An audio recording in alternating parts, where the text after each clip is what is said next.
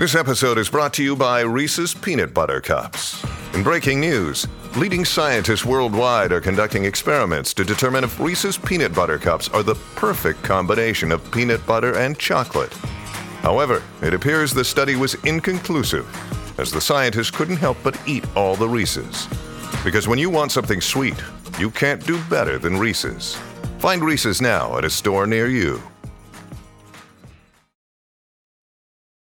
If you could leave on a trip today, anywhere in the world, and never come back to where you call home, A, would you do it? B, where would you go?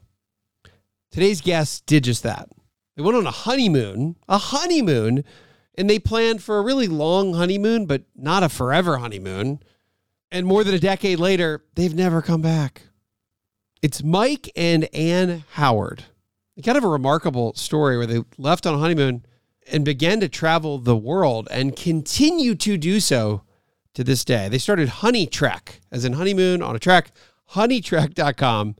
And we have the pleasure to get a bird's eye view of a continuous trek around the globe. Tips and tricks on how to do it financially, how to make it affordable, and maybe more importantly, how to make it a reality if it's something you've ever even remotely considered. I hope this inspires you on your retire sooner journey. I'm Wes Moss. The prevailing thought in America is that you'll never have enough money, and it's almost impossible to retire early. Actually, I think the opposite is true. For more than 20 years, I've been researching, studying, and advising American families, including those who started late, on how to retire sooner and happier. So my mission with the Retire Sooner podcast is to help 1 million people retire earlier while enjoying the adventure along the way. I'd love for you to be one of them. Let's get started. Mike and Ann Howard. Kind of the coolest story that I think I've heard in a long time. And that's part of the reason you guys have such a kind of a wonderful following. And it's totally organic, because when you did this, which we need the early, and by the way, our listeners know that we're in Memphis. We left the window open on purpose because it feels like because we're at TravelCon.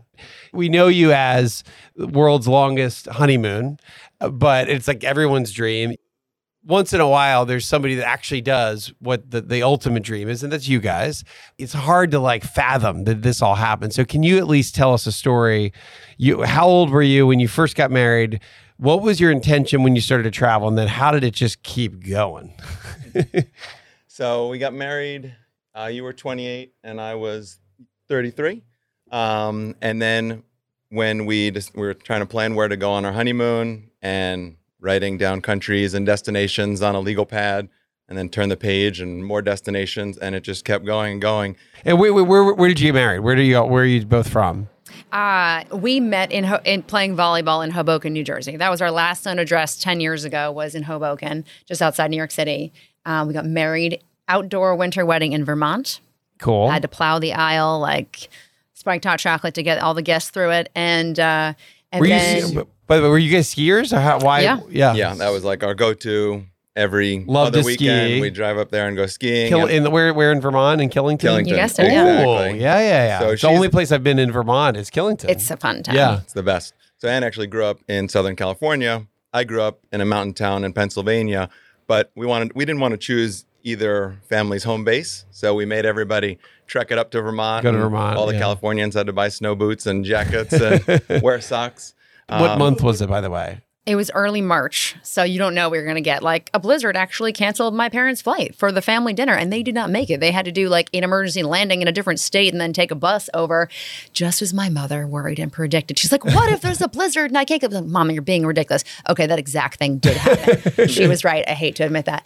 But it snowed on our wedding, and we had fire pits and guitars, and we gave everybody spiked hot chocolate. So it was awesome. But we knew that when we were registering for our wedding, actually, we didn't ask for blenders and china. We asked for parts of this 1-year honeymoon. It was originally going to be a 1-year honeymoon. So all of our family and friends, gave us, 1 week in Bangkok or, different tours and different destinations that things that they wanted to do in their life or wanted to share with us. And it was a big part of our support system was actually kind of everyone getting on board together to send us off in the world really meant something. Because a lot of people were like, they could have been, you're crazy. What are you doing? You're going to quit a perfectly good job and leave your home? And what about your careers? And it's dangerous out there. And, there could be a lot of fear, but instead our community kind of rallied around us and sent us out into the world. Well, okay, so let's talk about that for a minute. Let's go back to the career thing early on. What were you guys doing? So you were in your late 20s, you were early 30s.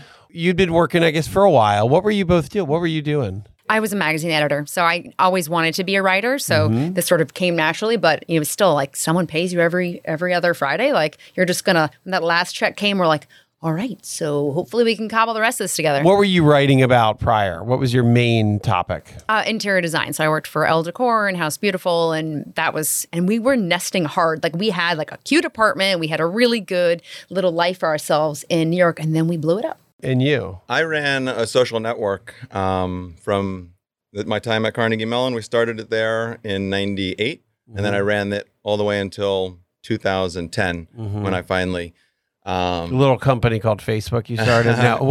Pre-Facebook. Yeah, what was Facebook? It was called Kiwi Bucks. Yeah, so tell me about it. It was a social network meets magazine. So it was predominantly an entertainment, fashion, music, online magazine. Okay. And then there were social networking features, like everyone had a small profile. They could message each other. It was user-generated content. And it was all user-generated content, which was pretty cool. When we finally exited, we had about 19,000 writers, freelance writers, copy editors, proofreaders all over the world. So we kind of built this community. We had 2.5 million members, but 19,000 people running this online magazine. So did that help? Did you have a little bit of a nest egg in order to go travel for a little while? For that 1 year. Yeah, so you kind of had a year's worth of... Exactly. Which was very helpful for us because we're like, okay, we had sort of the number $100 a day for the two of us. And then you look at your bank account, you look how long you want to go. And we're like, okay, like this is, we have a goal. So you didn't end up with $50 million here. No. Because, when people hear these highly aspirational stories, you immediately think, well, how is that possible? Oh, maybe they were in tech in Silicon Valley, and maybe when they were 27, they ended up with like $13 million, and she ended up with $22 million, and that's how they're doing it. That didn't happen. It did not happen. You guys, no endowment. You had some savings. About $100 a day for a year, which is not crazy. Yeah, but $35,000. Yeah, the cost of a mid-sized sedan. Okay, and we had a little bit more than that between 401ks, but that was what we said. Okay, we can go on this trip and come home and go back to our jobs in New York and get back on the ladder. So that was the thought, is that we're going to take a hiatus for a year, and we're going to come back. Yeah. Well, first, let's just paint the picture. Where were like the early places you went? After Killington. After Killington, we took a one-way ticket to Brazil. And the feeling of getting on that plane, and just going into the total unknown. Yeah. And we didn't even have our first hotel room booked. For the night we started, we're like, it just became set the stage for winging it for life. And then it does all work out. But yeah, and then we could have started with maybe more of a softball like Paris, but like, let's go into the Amazon jungle for day one and get on a dugout canoe with a guide and go fishing for piranha for dinner and hang a hammock in a tree and hope snakes don't come down. Eat piranhas? Oh yeah. We're vegan now, but piranhas I remember pretty good. Really? Over the grill. But it was crazy. We were in this dugout canoe, and I thought they eat us. They had very terrifying faces and which teeth. We thought because we were fishing for these things and just dropping little bits of chicken on a line and a hand line and just yanking them into the boat because you need like 10 of them for dinner. Yeah. So we're catching all these piranhas, and then we wake up in the morning right next to where we're catching them. And once you catch them, they're flopping around the boat. They're still alive. And I'm like, oh, hang on to your toes. Yeah. But then in the morning, he's like, oh, cool. Like, let's just go shower. And we're like, where's the bathhouse? And he's just like, no, here's a bar of soap. We'll just jump in the river. And we're like, that's right where we were fishing for catching piranhas like left and right. So it was kind of a wild experience. By the way, why did they not come bite you? They only supposedly eat like decaying things. So like if another animal dies, they'll go to town on it. Or if you throw like a dead chicken in there, they'll go for it. But they're not, I don't think they hunt living things, Okay. And you're like, hopefully they don't get confused. Yeah, because we've all seen movies. But the Brazil thing was a really formative experience. And we didn't even realize it at the time, like how many skills we would learn in that jungle. And just kind of getting thrown into it and like jumping into travel or jumping into an experience like that is kind of, it just stuck with us, like how important it was and informative for the travelers we've become, you know? And then where was next as we build this story? What was kind of the next big memorable place? And we did, months going around South America, and we tried to actually take as few planes as possible. So we overlanded like all the way from Brazil to the bottom of Patagonia up to Peru. And then we flew to Africa, and same thing. We took little Where was your minibuses first place in Africa? South Africa, which is a good place to start, kind of get your feet wet. But then after that, we were, just doing local transport, like riding with Maasai warriors on the bus. And it takes any amount of time. You think you're like, oh, this is 100 miles. And how long should that take? 3 hours? No, 4 days later, you get to your destination, but you've had so many adventures along the way, met such interesting people. And a good tip, a good takeaway for anybody who is thinking about, retiring and doing a year-long trip or living abroad.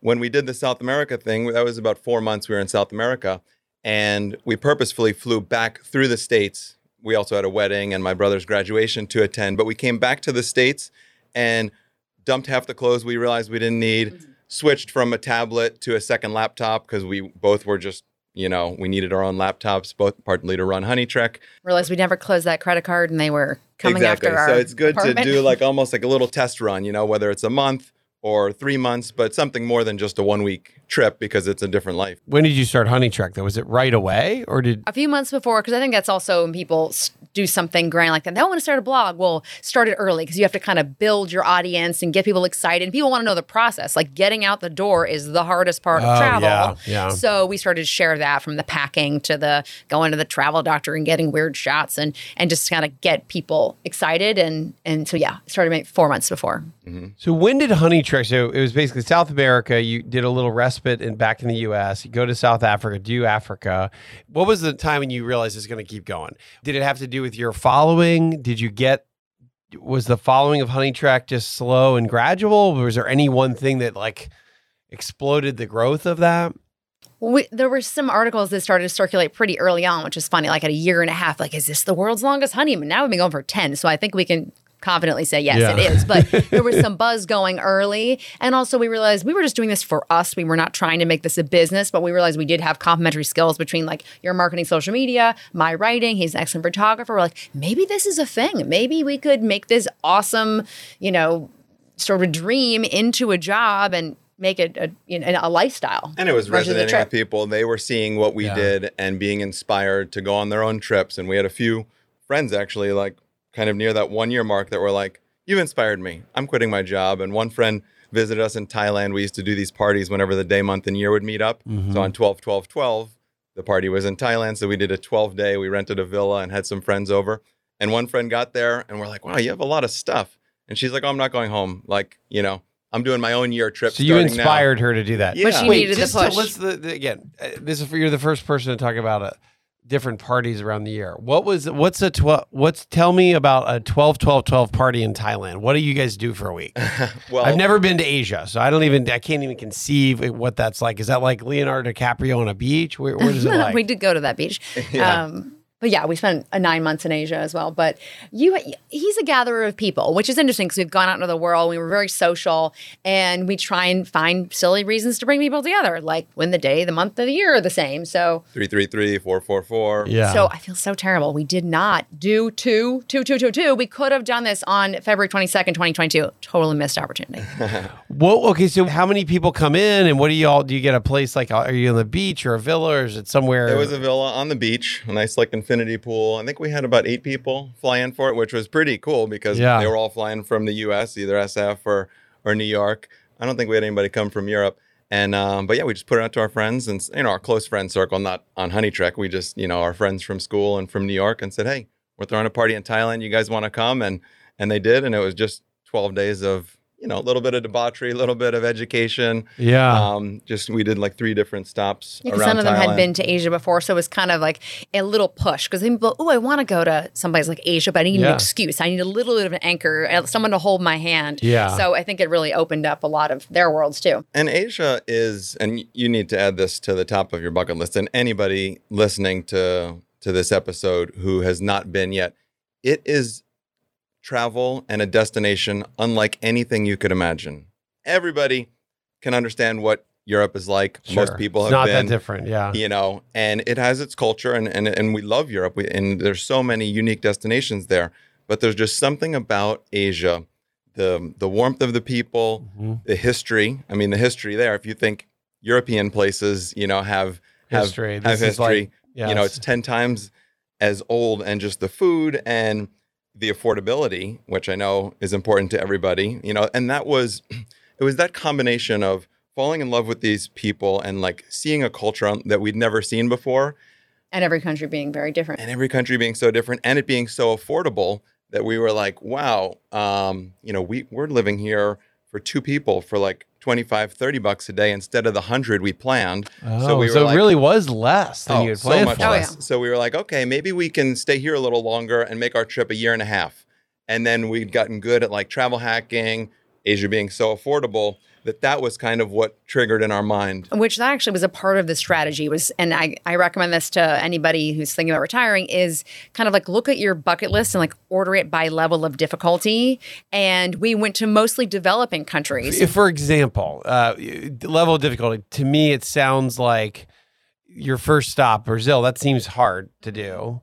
You know, Europe Trekking seems in pretty Nepal. easy. Yep. But Asia seems hard to me. Is that Well- correct? Or Well, I maybe think that's a little broad of a statement. Developing, it's like kind of like Europe will always be Europe. It's like these wonderful cities will be preserved. It's everything's very just kind of, you can walk in. You're not gonna. There's a lot of infrastructure and services so that you don't mess up. But it's okay. Like do the more challenging things while you're younger, because you might need, you know, as you get older, the nicer bed, and you might not want to do the really long, uncomfortable bus ride. But so many adventures happen in going that route.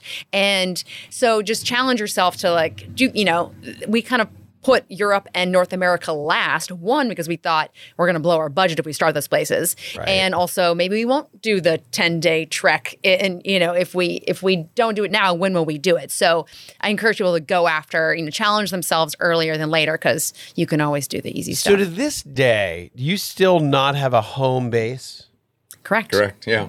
I mean, when we tell people, oh, we're nomads, they say, oh, cool, you travel a lot, but where's home base? Like, where People do you still hang want your the hat? answer. Like, no, really, we have no home base. Yeah, we haven't had an apartment key or a house key since December 2011.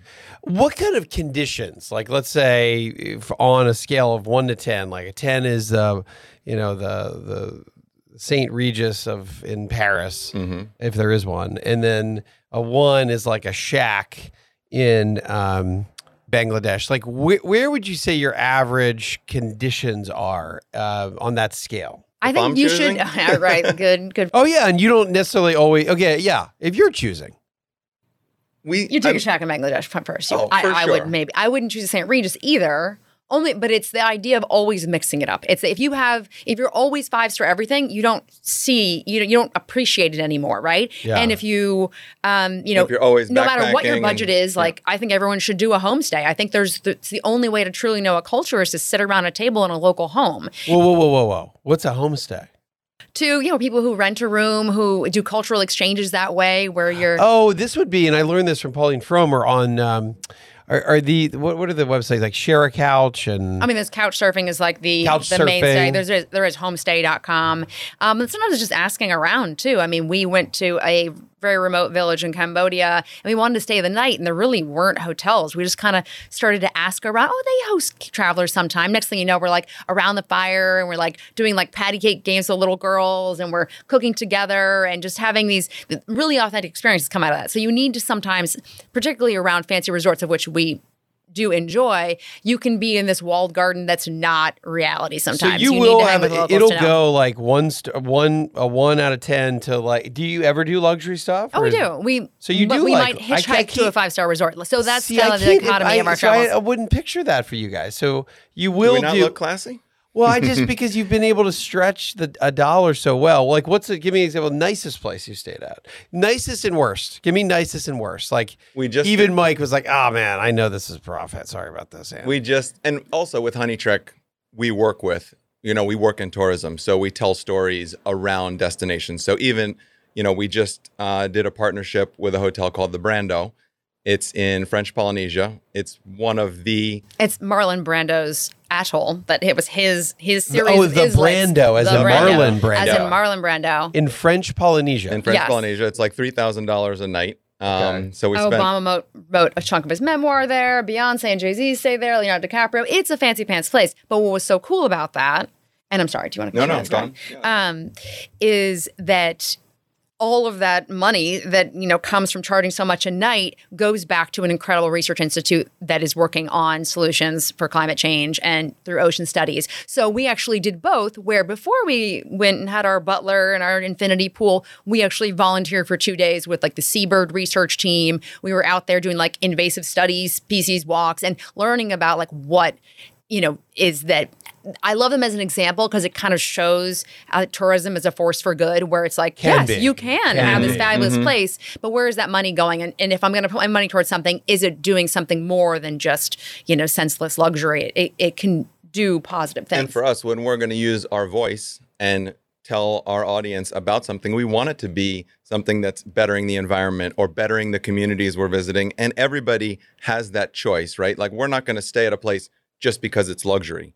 But if it's got a story, if it's inspiring something, if it's doing right by the environment, or these, you guys haven't used plastic bottles as an example. So you really kind of walk the walk. You are environmentalists. That's why we gave up eating meat. We went vegan for the environment. Yeah. That was 6 years ago. And then, we gave up single-use water bottles. It was basically at the end of our Brazil trip, and which was the first country on this journey.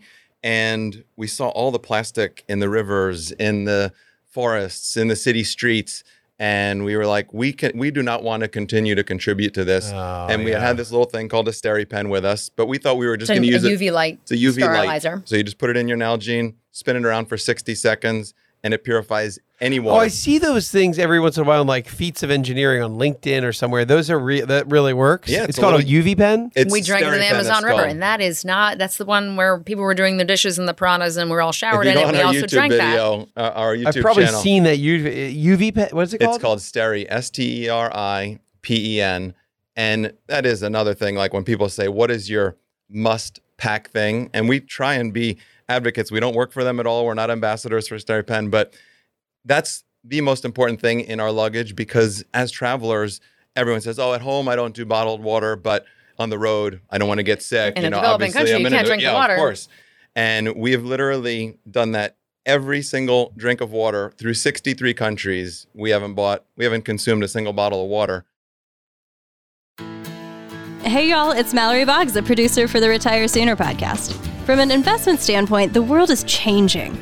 We've gone from no inflation to hyperinflation, zero interest rates to much higher interest rates. All of this changes the dynamics for stocks and bonds. So the question for you, are your retirement accounts ready for it? Have you adapted your investments for these major shifts? Do you know what kind of income your 401k account is going to pay you in retirement? If not, maybe it's time for a new perspective. The Retire Sooner team is here to help. If you're ready to talk, reach out to our team and we'll help you take a closer look at how you can generate income in retirement and protect yourself from inflation. We'd love to hear from you. Again, find us at wesmoss.com. That's WESMOSS.com.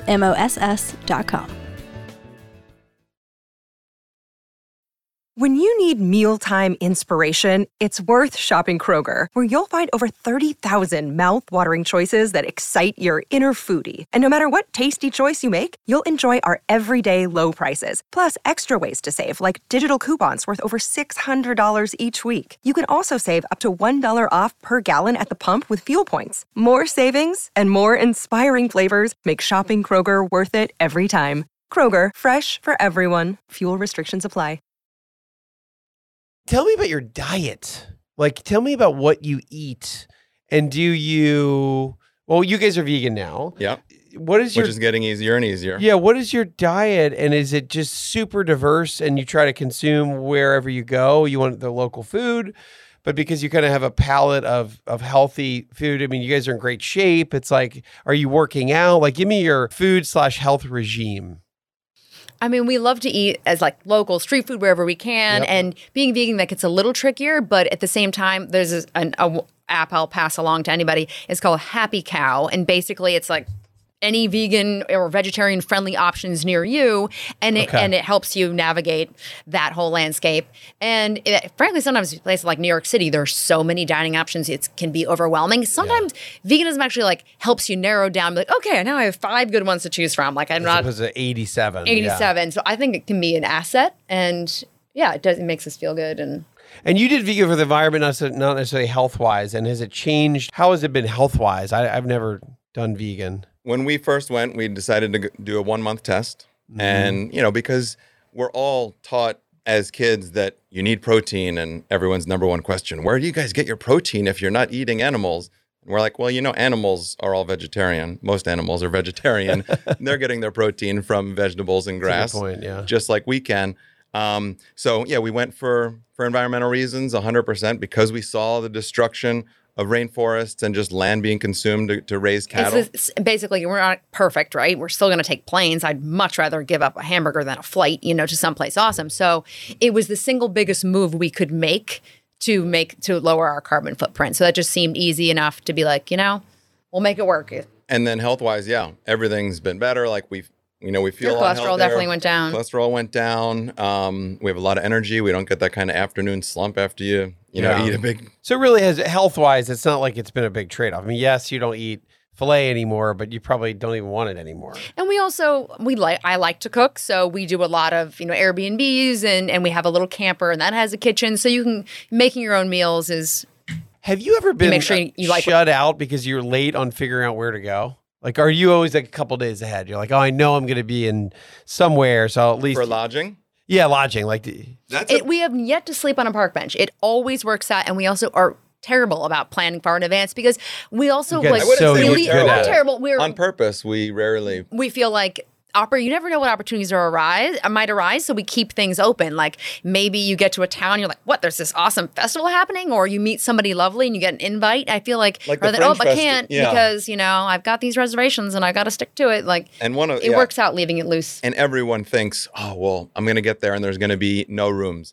There is always a room, right? We did the Fringe Festival is this big What event. city is this? This is in Edinburgh, Scotland. Okay. It's the largest. Makes total sense. A Fringe festival in Scotland. Fringe. Oh, Fringe. Which is basically one of the biggest performing arts festivals. So it's the biggest theater, in the world. it's music, it's dance, it's comedy. 5,000 shows in a 1-week period. Wow. And we had heard about this and we just decided to kind of go on a whim. So we took the train over there. And we got out at the little info center and we went and said, hey, like, where can we find a room? She's like, this is Fringe. You're not going to find a room. She laughed in our face. Yeah. Good and luck. we just called 2 places. First place we called, it's like right on the Royal Mile. We have a room for you right on the Royal Mile. It was like $30 a night. It was now. Do you leverage a little bit of who you guys are? Like they don't even know. They don't even know. Depends. Sometimes it's harder to. This is Mike from Honey Trap. Do you know? Do you know who I am? That's so obnoxious. No, we do not. Okay. And sometimes it's.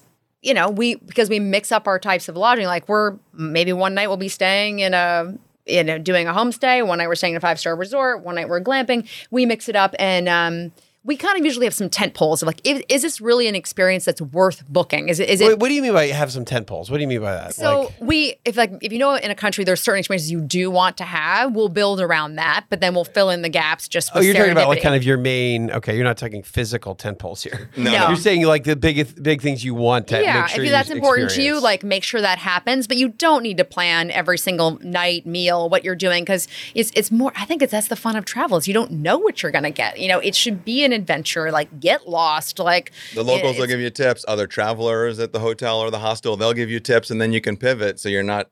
It's not uncommon at all to find a place the day you're there. Oh, for sure. That was largely our strategy for the longest time because you can only something with your own eyes a lot better than whatever image is online. So sometimes we'll even like compare 3 hotels back to back and see how it feels and find the room that has the strongest Wi-Fi signal because no one will tell you that. You have to go with your own phone and find that out. Oh, that's interesting. So yeah, well, I mean, Wi-Fi is the lifeblood of this then because it's opened the world for you guys. Mm-hmm. It's really. If there's a singular change in the world that between COVID and Wi-Fi and then Starlink is coming, which is going to be a massive thing, Mm-hmm. In fact, Starlink just announced something with one of the airlines where they're going to start. I did see that. It's going to actually, it's going to work. And so you'll have 5G in like a river in Montana, right? Yeah. Which is amazing. It is amazing It's because going to be even more game changing than what we live at today. And with Yeah. COVID, like so many people are becoming nomads either by choice or their company just said everybody's working from home now. So there is a lot more people wondering how to do it, how to. Let's talk about money, because I keep thinking, like, again, our listeners, like, how the hell do they pay for all this? And clearly you guys have a big audience, and you've got a couple of different books, and I want to talk about them in a minute.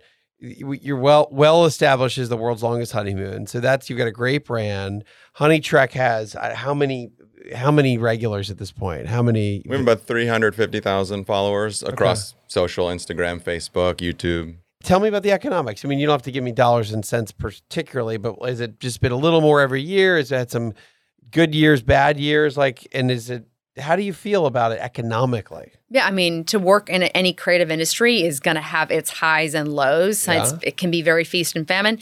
But at the same time, I think because we always thought we were like, how long can we make this last for? We shifted our whole mentality around money very early on because we're like, the more we save, the longer we can stay out and play. So we made it sort of prioritize, like, always spend on experiences. If this is something that's truly unique and this is the place to do it, you do it no matter how much it costs. Or is it just another, it's just an average hotel or an average meal? Like, spend where it counts and, go as budget as you can on the rest, because it's for the long game of how long you can do this, because, those experiences are what mattered. And we got really good at, and it was fun for us to do travel hacking. I don't know if you've heard this term, travel hacking, or mileage Tell our hacking. audience about it. Yeah. Yeah. So we do, and a lot through different credit cards, and it's a whole community of people that play the airline mileage game or chase, Sapphire points. Because how much money we've saved on flights alone with travel hacking? Yeah, we've saved well over $50,000 in flights. We've 70, taken the flight here was our 192nd flight that we've taken for free on miles. 192nd free flight. Okay. Yeah. So we do a lot of that, and that's a great way. It's a little bit of effort. It's not, but if it's a hobby for us. And then on lodging, we actually just were in Hollywood, and we spent 10 days in the center of Hollywood, and we spent nothing on lodging because of points. No, that was house sitting. So you've heard this term, house sitting? Of course, yeah. What website do you do that through? Trusted House Sitters is one that we commonly use. They're the biggest, most, have the most options internationally. Trusted House Sitters. Trusted House Sitters. But then if you want to be in America, well, there's, House Sitters America. And House Sitters Canada, House there's Sitters always, UK. Yeah. So that's actually, because it can get pretty competitive to get that villa in San Miguel de Allende, at the prime time where the festivals are happening. Or, so it's good to kind of focus local sometimes because there's just less competition on the domestic sites. Yeah. But house sitting has been a real thread through the last 6-7 years of our travels. House sitting. Give me an example, because I've never explored it. Let's say I go away. I live in Atlanta. Yeah. And You've got a dog. Yeah, 2 dogs. Okay. And it is a big deal to board them. It's very expensive. And it's not a happy thing for the dogs. It's a stressful thing for the dogs. Yeah. They come home and they've been beaten up in the little doggy daycare. You would go on house sitting as a homeowner, and you would pay the $150 or whatever, and then you would put your profile up there and say, here's my 3 trips this year, or here's a trip I'm going on next month. And that's for the year, because what do people pay dog sitters? You're probably going to pay $150 in 2 days. Yeah. So pay for one membership for the year. I think $50 a day to 70. I think with 2 dogs, it's like, it's not, it's very, it's on a 10-day trip, there you go, $1,000 for your 2 dogs. Sure. And you would put your house on there, and then you would interview us. We would go on and say, oh, we're looking to come to Atlanta, maybe for a travel show, or we just want to relax there and get some writing done. And we would apply to your house, and you would look and say, oh, wow, Honey Trek, look at our blog. These guys look trustworthy, and you'd see our references. But nothing to do with who we are or anything. I mean, anybody can do this. And what we love the most about it is it's a way to get local. And so you kind of assume someone else's life. Yeah. I am now I'm a farmer in Portugal this month, or maybe now I'm an artist living in Costa Rica with my 2 infinity pools. Okay, so then I trade out, I don't have to go do doggy daycare. Yep. And I don't pay you to come to my house, but you basically pet sit. Exactly. And you get the house in trade. Yep. Yeah. Anything else And all your beyond bills are just taken care of. pet sit? Is there any other thing, or is it almost all about pets? We've taken care of some fabulous gardens. Yeah? Oh, yeah. Yeah. So If somebody's going to be gone for like a month. if someone's gonna be on for a year, they usually have nothing, and they decide I'd like a warm body. So we like almost took this. Actually, it was a vineyard in Santorini, Greece, and basically they were like, "Well, we're gone for 4 months, so we just want to like have some sort of warm body looking out Like for they it." have a staff there, but they just wanted us Yeah. to come and watch What their. was your longest spot? Was that it? Santorini? We did a 3-month house sit in Roatan, Honduras, which is an island off of Roatan. Roatan, Okay. and that one was a crazy house sit. Why? What was happening? Well, that was the most challenging and rewarding house sit. One, because it had a private beach. The view of the ocean was incredible. In Honduras. Yeah. And, we'd have like macaws flying from the trees and iguanas and like coconuts and mangoes are falling. And it's just like super idyllic. But it was also, she didn't really let on that it was like this cute cabana and a resort that was like falling down around it. So it was, we basically had to reclaim that as, okay, we're going to make this work. Paradise will not beat us up. We will find it. And we ultimately learned that, we could kayak to the bar and there's bioluminescence, and we made friends with the local scuba guy. So we got, scuba diving lessons, and we had enough time there to get local, make friends, have access to more opportunities versus this sort of 1-week vacation rental, and that you are a vacationer versus we assumed like a community, right? She introduced us to all her local friends. We were integrated much more easily. I love this. So this is what I'm going to ask you. So this is, I know that you talk about vacation versus travel integration, which you like, and what's a number, by the way? This is, the world has started to experience more and more longer trips because of COVID and because of living other areas. What do you think a magic number is where you start to, one, the logistics of having enough time to meet people, two, the other side of that, well, I'm only going to be here, so I'm leaving soon anyway. Like, what is a good number where you start to feel like you live there? I think around a month Yeah. for me. We try and have a minimum of 3 weeks at a house sit. I feel like just as you're starting to get to know it, you're out the door, and that's not a good feeling. I mean, you kind of find your groove at around like 2-3 weeks. But then we usually don't do them longer than 3 months because you just never know what else is out there. Yeah, and it's like it's also a mindset when you go into this place. Like we can be in a destination for a week, and if we show, an interest in the local people and spark up conversations and show that we actually care about them, like you can have a pretty deep experience. It's not necessarily the length of time, but almost like what kind of mindset you go into it with. Like if you really care about these people and their cuisine, or you want to learn from them, things open up pretty quickly. Or you joining where you can. Like when we did a house sit in Seattle, we're like, let's join the local volleyball league. We're only here for 5 weeks, so that's 4 games. Like we can. Yeah.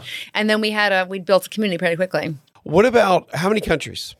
63 on this honeymoon. And 7 continents. Yeah. 7 continents, 63 countries. How many cities? Oh, Or do you God. not even keep track? Around cities/places we've spent more than a night, I think, is around 1,200. 1,200. Okay. Yeah, we move. Favorite. Give me a top. Give me number 3, 2, and 1. Go up. New Zealand, South Island of New Zealand. Nepal is a fascinating destination. Mm-hmm. And the Arctic Circle. Oh, you're gonna go number 1 on Arctic Circle? Maybe not number 1, Well, but that that's was so an big. amazing What do you- road trip. We did a 3-month road trip. You're saying the Canadian. Yeah. Well, just British Columbia, Alaska. We took our camper van up there, So- and it was a combination of bears, glaciers, northern Yeah. lights. Why? So I've heard now a couple of times here at TravelCon that the Arctic and the and Antarctica are kind of like the best, most interesting place you might ever go. Was it enjoyable or just interesting or both? Antarctica was so extreme where you're like, it's sunny, and now I'm being like pelted with hail in my eye, and you're like, Penguins I was running all hoping we over. would see a few penguins. We must have seen 10,000 penguins. And we then saw, a leopard seal leap through the air and nab a penguin. I'm like, I am in a wildlife special. Like, this is really happening around me. Antarctica's a Yeah. must. Nat Geo. Yeah. And Nepal. I mean, because it's got, That seems just brutal to me. Like Nepal just feels like it's just mountains and snow and like. Oh, but then like it's they're- vibrant cities too. So it's both. Oh, it It's is. 8 of the 10 highest mountains are in the small country. So it's just epic for that. And you But don't need to then- be a mountaineer to love Nepal. I Okay. mean, like the cities there, the food, it's just, I don't know, it's one of my favorite cultures in the world. I would go back there even if I didn't hike or couldn't hike, or it's So not. you don't have to be a mountain person. No, For no. sure. And what's also neat, we did the Annapurna Base Camp trek, and it's interesting convergence In of Nepal? Is that of like Annapurna? extreme wilderness to then culture, because there's villages that have been living far, far from roads, like built into the mountains for forever. So you kind of are like meeting people as you go, and actually you don't need to schlep a tent or anything. You stay at these little tea houses and have dal bhat for dinner, and it was kind of a very cool cultural trek that was really challenging. Another day is here, and you're ready for it. What to wear? Check. Breakfast, lunch, and dinner? Check. Planning for what's next and how to save for it? That's where Bank of America can help. For your financial to-dos, Bank of America has experts ready to help get you closer to your goals. Get started at one of our local financial centers or 24/7 in our mobile banking app. Find a location near you at bankofamerica.com/talktous. What would you like the power to do? Mobile banking requires downloading the app and is only available for select devices. Message and data rates may apply. Bank of America N.A., member FDIC. Most underrated, fascinating place, Underrated. or surprisingly good. Ecuador. Mm-hmm. Ecuador, possibly our favorite country in South America, which we didn't visit the first time through, but made a point because everyone assumes Ecuador is just the Galapagos and that it's crazy expensive. But mainland Ecuador was, I think, probably one of the most underrated It's like countries. 4 worlds, because one, the Galapagos is absolutely amazing, but then there's Volcano Avenue, so you reveal these glaciated smoking peaks that like you can go hike and just marvel at. And then they also are part of, they share some of the Amazon. It's actually, we saw way more wildlife in the Yasuni section of the Amazon than we ever did in Brazil. And then it's very like indigenous culture is still very alive and well. So it's a pretty dynamic place. And then Quito is one of the first like UNESCO cities that ever got that, I think it's the first. Quito, I'm sorry, that's in Ecuador. That's the capital of Ecuador, yeah. By the way, let's go back to money career for just a second. How often are you writing and publishing, and what's your rhythm there, approximately? I mean, books are full on. So we A book did every 2 3 books. years. Oh yeah, let's talk about your books. Yeah. Yeah. Tell me what is your most recent right now? It's called Comfortably Wild, the best glamping destinations in North America. Because we discovered very early on, we were running around South America in that first year, and we're like, we love the outdoors, but it's our honeymoon. Like, I'm gonna be pitching a tent, but I also like don't want to be in some big box hotel. And this kind of convergence of having those adventures and being able to like actually savor them at the end of the day. Your bed is fluffy and made. You're having a nice glass of wine and kind of just sort of absorbing the best of the outdoors without some of the schlep and the hard work associated with that, and incredible guides. Yeah, And glamping is. I access mean, and I didn't even luxury. know about glamping until probably 10 years ago. I never even heard of it. Yeah. Is it that new, or has it been around? I mean, if you want to get into it in terms of the history of glamping is actually fascinating. That word is new, right? But the concept from everything from just people being nomadic, actually bringing their home with them as they go. If you're talking about like Mongolians in the Gert, or you're talking about Native Americans, or the Ottoman Empire bringing their finest rugs and silk tents and setting up cities and bringing then the nice African stuff with them. safaris like kind of took it to the next level, and Oh, right. That made it the more hunting mainstream safaris, as a- but they would bring their china and Where do we go glamping now? Where do you like to go glamping? Is it to me it's Montana or Wyoming. Is it but that's you're the world is your glamping. yeah. Well, for it's everywhere. glamping to us it was less about, it's always interesting structures. So literally you could be staying in a treehouse or a geodesic dome or an Airstream trailer, but it's less about Whoa, what was the dome? like a geodesic dome. Geodesic like dome. What is Epcot that? Center, but Oh, Like okay, Epcot yeah. big domes. Oh, cool. But it's the idea is like, what experience do you want to have? So we organized the book by that. So the Cultivate chapter, all farm stays, Wild West, Oh, cool. ranches, Rejuvenate, more like yoga retreats. In motion, where you glamp somewhere and then either ride a covered wagon or kayak to the next glamping camp, and you do 3 or 4 different Yeah, the journey is glamping the destinations adventure. in the woods. Yeah. And so then also that it was about like the really interesting people who take the leap to build something in the middle of nowhere and hope people show up, but they want to share a piece of their world with others. So that book was really a lot of the human side of it too, of creating something special and sharing it with So guests. Comfortably Wild that's your latest, and is that getting some momentum? Yeah, I mean, during the pandemic, Put it out everybody. right before the pandemic. Yeah. Oh, and pe- perfect. Yeah. Right. So people wanted to reconnect with nature. They didn't want to necessarily share the buffet spoon or the elevator with other people. So yeah, it definitely saw a big increase. And yeah, we just love connecting people with nature and, back to that whole sustainability angle. Yeah, that there are places that like work with the landscape, not try and control it. Do you guys write then? I guess write and publish something every day on at least social, or like a couple times every single week. Yeah. Instagram stories is probably, like the little short 15-second videos. So Instagram is probably our most frequent. But then I think hopefully people understand that you are traveling, and that's why it cracks me up whenever you like write an email to somebody with like more of a corporate job and they have an away message. I'm traveling now. I'm like, well, I'm always traveling and I'm still checking email. Okay. But I know. yeah, that's not a good excuse. But sometimes you go dark for a while because you are in a remote village hiking up a mountain. So you can't let it run your life. You still need to be out there experiencing. Because What is your Instagram? I'm looking at it right now. Everything is Honey Trek. So Yeah. everything's funny. Okay. TREK, like a long walk around the Yeah. world. Like a long trek around the world. So here we go. Yeah, I know. It's just it's almost like we almost wouldn't believe that this was real, but I'm telling our audience that this is real. Like, it looks like one of these things. Like, this isn't real. Like, this is real? No way. It is all And real I see life. waterfalls, and I see comfortably wild. I see wedding photos back before you took the leap of traveling for an entire year. I see the most incredible place in Tetiaroa. Oh, that's the Brando. Where is this? That's the Brando in French Polynesia. Holy cow. Yeah, the color of that no water. Wonder. Oh my. No wonder it's 3 Gs a night. Planet Earth. Yeah, you've got to, if you haven't followed Honey Trek on Instagram, it really is a fun one. And it's real. So that's, that I think is the coolest part, is that it's not like some giant company. Oh, here are your domes. These, what do you call them again? geodesic dome. Yeah. Geodesic domes. Or an okay. eco dome. You could, Eco-dome. I've that's never- easier. Yeah. Yeah, I've actually never seen that. Rangoria to Islands. Okay. Yeah. What is that? How do you- Rangiroa, we were in French Polynesia for almost 3 months. So there's a lot of French Polynesia on there. French Polynesia. I've never been there. Yeah. Incredible. I love this teepee, by the way, in Flathead Lake, Montana.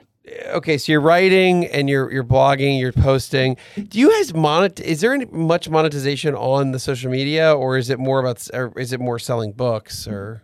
We partner with people too. Like different destinations will reach out, like the Brando or French Polynesia, and say, hey, like, you guys have a following, you tell great stories. We want to share our sustainability story, or we want to share journalistically for a little while. Exactly. So can we invite you down here? But in the end, that's probably only, I would say, we average 3 or 4 days per month where someone is hosting us. And then the other 25 or so days is kind of on our own doing Depends. it. It comes in kind of spurts. Exactly. But that's why you have to do it for you, right? There are some travel bloggers who get big and they're like, I don't leave unless I'm being paid. You're like, don't you do this for the love of it? You still have to have the love of travel, because it's not all going to be handed to you. It's still hard work, but you do it because you love it. Yeah. And, whether we're getting paid or not, we're like, let's just go because it's going to be awesome and we'll make it fun either way. So Do you guys ever, it sounds, part of the difference here is that I have always thought of travel as, to your point, it's kind of, you go and you come back. You guys have made this a lifestyle. And do you ever, I guess if it was just you two, I would ask the question, do you guys ever get sick of each other? But it's not that. It's you guys always having a community around you. I mean, that's the thing. People are like, just because we travel too much doesn't mean we're not out there every day. Travel is really about the people you meet. And because we are social, I mean, we'll just, you make friends as you go. And that's the joy scale of it. 1 to 10, you're social, 10 most social, 1 most non. Where are you guys? I'd say we're in the 6 to 8 range, right? Sometimes we're a little less social, but yeah, we're 6 to 9. I don't know. No, we're pretty social people. But at the same time, somebody's got to get work done too. And we just, we'll hunker down together and you become a team out there, right? Like you're your team. You're deciding where you're going to stay, where you're going to eat, how you're going to get between 2 destinations, where you want to go next, what activities you're going to do or what work you're going to do. So it's, you kind of become a unit out there, kind of looking out for each other. For couples, what's your advice for couples traveling? I think it's, to get out there as a team and the idea that like you're building something together. So both be a part of the planning process. So it's not just the other one's leading the other one around. Like find out what each of you are jazzed about and make sure that you're kind of doing them in equal measure and like let that person take charge and be like, then you're stoked on it, you plan it, you make it happen. And, you know, because you did this one, well then come with me for this one. And usually even if you're like someone loves soccer and someone loves the opera, like it should be a mix anyway. So just find each other's interests and nurture them. And for all the couples listening, one of the books, the first book that we wrote for National Geographic was called Ultimate Journeys for Two. Yeah. And in that one, we dive deep into couples travel, how to make it sustainable, little tricks, all of our like a little flight romantic hacks. tip for everyone. We also feature for every chapter, we had some really inspiring other couples give their one favorite destination in the world. And these people who like are full on travelers and their best tip for traveling as a couple. Because everyone's got different styles. You have to figure out what works for you. That's Ultimate Journeys for Two. Yep. Yes. Yeah. What about kids? Are you thinking about that? Am I asking too personal of a question? Did our mom Our put- mothers called you beforehand and said, put them on the spot. When are they having children? And are you going to Where keep track? are my grandbabies? But again, as I've talked this through, it feels like this kind of hard to even wrap your arms around it, to kind of understanding you've made it your life, as opposed to, it's not a trip, it's a journey. It's a difference. And I suspect now that if you were to have kids, well, you answer. You're going to move home to Killington? Right. Or what are you going to do? I think even with just say the start of the trip, like, okay, you know, 1 year we have to be back because we have to like continue up the corporate ladder. Or by the time I'm 35, we have to have kids. That's what you're supposed to do. You're 35. That's your last chance. And we're like, who wrote these rules? Like, who's to say you have to follow any of these paradigms? Like, we have a life that we enjoy, like, and we're breaking out of the mold. And and so people always want to be like, you know, when are you coming back? When are you having children? When's it going to end? You're like, When are you getting protein? yeah. Well, also, but you could have kids and just keep going. I mean, right? Which a lot of Totally people do. could. I mean, We probably- know wonderful family travelers. It is entirely possible. It's not what we're going for. Yeah, and for anybody listening that does have kids, and we cannot recommend it highly enough to take your kids out there, to take them a year off of school, and when that child or two children, we have friends who have taken their kids out, usually somewhere in that like 6 years old to 12 years old range, before they've got too many friends where they don't want to leave. And when those kids come back to school and they've maybe been homeschooled on the road, the development in the kids and the parents in just that 1 year is so inspiring for them. The stories they'll be able to tell, the people that they'll become. Look up World School. World schooling, if you don't know it already, as a movement. Just think about, like, we're kids, you go to classroom and you're learning about Egypt and the pyramids. What if you could do that at the pyramids, to give things context and life? I mean, that's like me, like almost flunking out of Spanish in 9th grade. And then I convinced my mom to let me study abroad in Costa Rica. And I was like, I love this language. This is like, Oh, by the way, do you opens the speak whole any world. languages? Spanish is really the main one. We always try and learn a little bit of local language because it just makes such a difference to have How at least proficient is your Spanish? Fully? semi-fluent. I mean, fluent's a very strong word, but I can Yeah. chit-chat all day long and have the best time. Yeah. Okay. And I can just get dangerous, As we wrap here, what have you maybe learned the hard way on the road? Like maybe some mistakes that have really opened your eyes to do it better. I'll give one travel rule while you think about a mistake. And my travel rule would be to not listen to, even though we're all in the media of some sorts, but not listen to the news type media, which wants to make you fear the other, right? They want to make you fear Russians or the Chinese or Muslims or whatever is not you, right? And it's the same. And the flip side, the media, not necessarily on purpose, but fear, it sells, right? It sells advertising and it keeps you home so that you can watch the news the next day, as opposed to be out there meeting these people. So it's to kind of disregard, or at least go to these places that you're scared of. And you'll see, we have friends who did a 4-year road trip around the world, and we asked them what their favorite country was, and it was Iran. And that's a country that we've all been told is, warmongering and just scary, and you're too white British people, like, you're going to get hurt there, or they're going to kidnap you for ransom.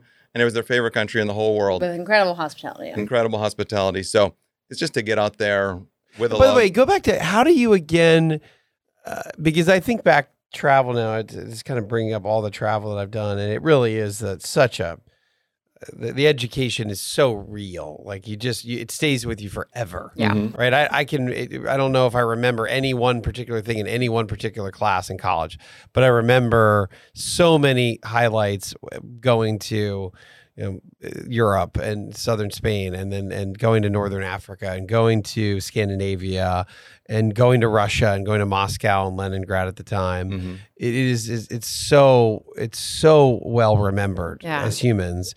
So I love the idea of this world schooling. It is like anywhere you go is an education. Kind of to build on that is that was a real motivator for us when we were, planning this honeymoon. We're like, well, the memories we have now, you'll have for the rest of your life. The idea of cramming that into your final years when you could have been have that memory and that friendship and that life lesson that you carry on for decades more, that is invaluable right there. Yeah, so people think it's a risk to quit your job and go spend part of your nest egg traveling for a year at any time, whether you're in your 20s, 30s, 40s, 50s, or 60s. Now is the best time to go on an extended trip, because when you go to these places, and when you're traveling for a year and you don't have things booked, it's a totally different experience. Every destination is different than if you flew in for 10 days. Even if you do the same activities, the way you're treating people, the way you're flowing through the country is different on a long trip, and it's very hard to explain, but it's a much deeper engagement than just I saw the Leaning Tower of Pisa and I checked these things off my bucket list. So you need to do it as early as you can in your life, like Ann said, and not become this more worldly person in the end. This is what I wanted I didn't quite get to, is that the integration. I remember going to Turku, Finland when I was, let's say 12, 13. I remember it was exchange, and we all stayed at family houses. And I remember visually to this day, the breakfast I had in Turku, Finland. How different it was, how bright the orange juice was, and how they had salami and meat for breakfast, it felt like dinner in America. And I just remember it so well. How would you advise people to get into the culture? You'd mentioned the home sharing. Is that the best way to do it? The house sitting, or what did you call it? There's both. There's homestays where you just stay with a local family overnight and share a meal and, live as they do, which has led to some incredible experiences. Just some that's right. You meet them before they leave. Oh, well, there's two different things. There's homestays where that experience is that you are living in their home with them. Oh, okay. And then house sitting is more, they give you the keys to their world. They walk away, you take it over. Where do you find people for homestay? Is it anything from homestay.com, which is a search engine for that, or couch surfing, but also just sometimes asking around. And even Airbnb. Airbnb, that's a very good We will choose, if we have a choice on Airbnb, even if it's the same price to have a private house versus a room in somebody else's house, if we want time to ourselves, we'll do the private one, but we will pay the same amount to have a room in a shared home because it gives you access to that local. You might have dinner with them. Best concierge you could ever imagine. It's someone who generally wants to share their home in their neighborhood. You want barbecue? Let's go to Fat. You're gonna go Fat Matt's. Exactly. And it's not the concierge at the front desk who's given the same canned answer to everybody and they've lost a passion. These are people who generally want to share. Tell me real quick. We barely talked about the U.S. Before we go, give me your water mug. Your Honeytrek water mug has a picture of the United States. Yep.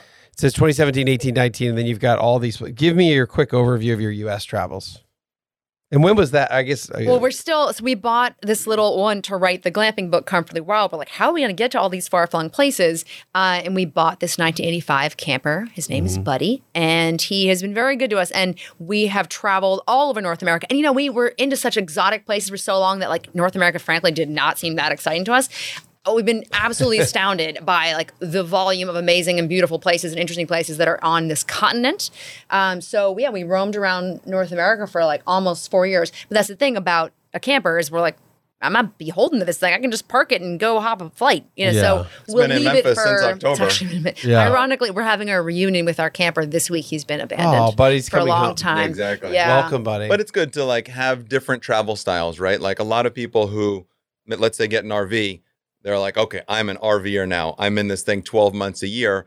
But for us, any one type of travel, whether it's the 1, backpacking scale, or the 10, luxury hotel, or just glamping or just RVs. Like to us, that gets boring. So when you've got a lot of different travel styles in your quiver, you can mix it up based on how you guys are feeling. And that's, I think, how we've been able to do this for so long, is that we're constantly doing different types of travel, which keeps it fresh and keeps the people interesting. We just learned to sail a boat recently, and we're like, that's a good skill. We should work on that. And we found this girl through this, Facebook group, and she just needed an extra set of hands. And we said, hey, we're not very good at sailing, but we're quick to learn and we're down to help. And she was amazing. And we, sailed through this atoll and got a whole, not only was it free lodging and an epic way to travel, it was a real new skill. Mm-hmm. So maybe sailing's the next chapter. I don't know. An unscary world. I learned that from you. I would call, if I redid this in your parlance, I'd call it what the happiest travelers know. And my first book, Retire Sooner Than You Think, just travel sooner.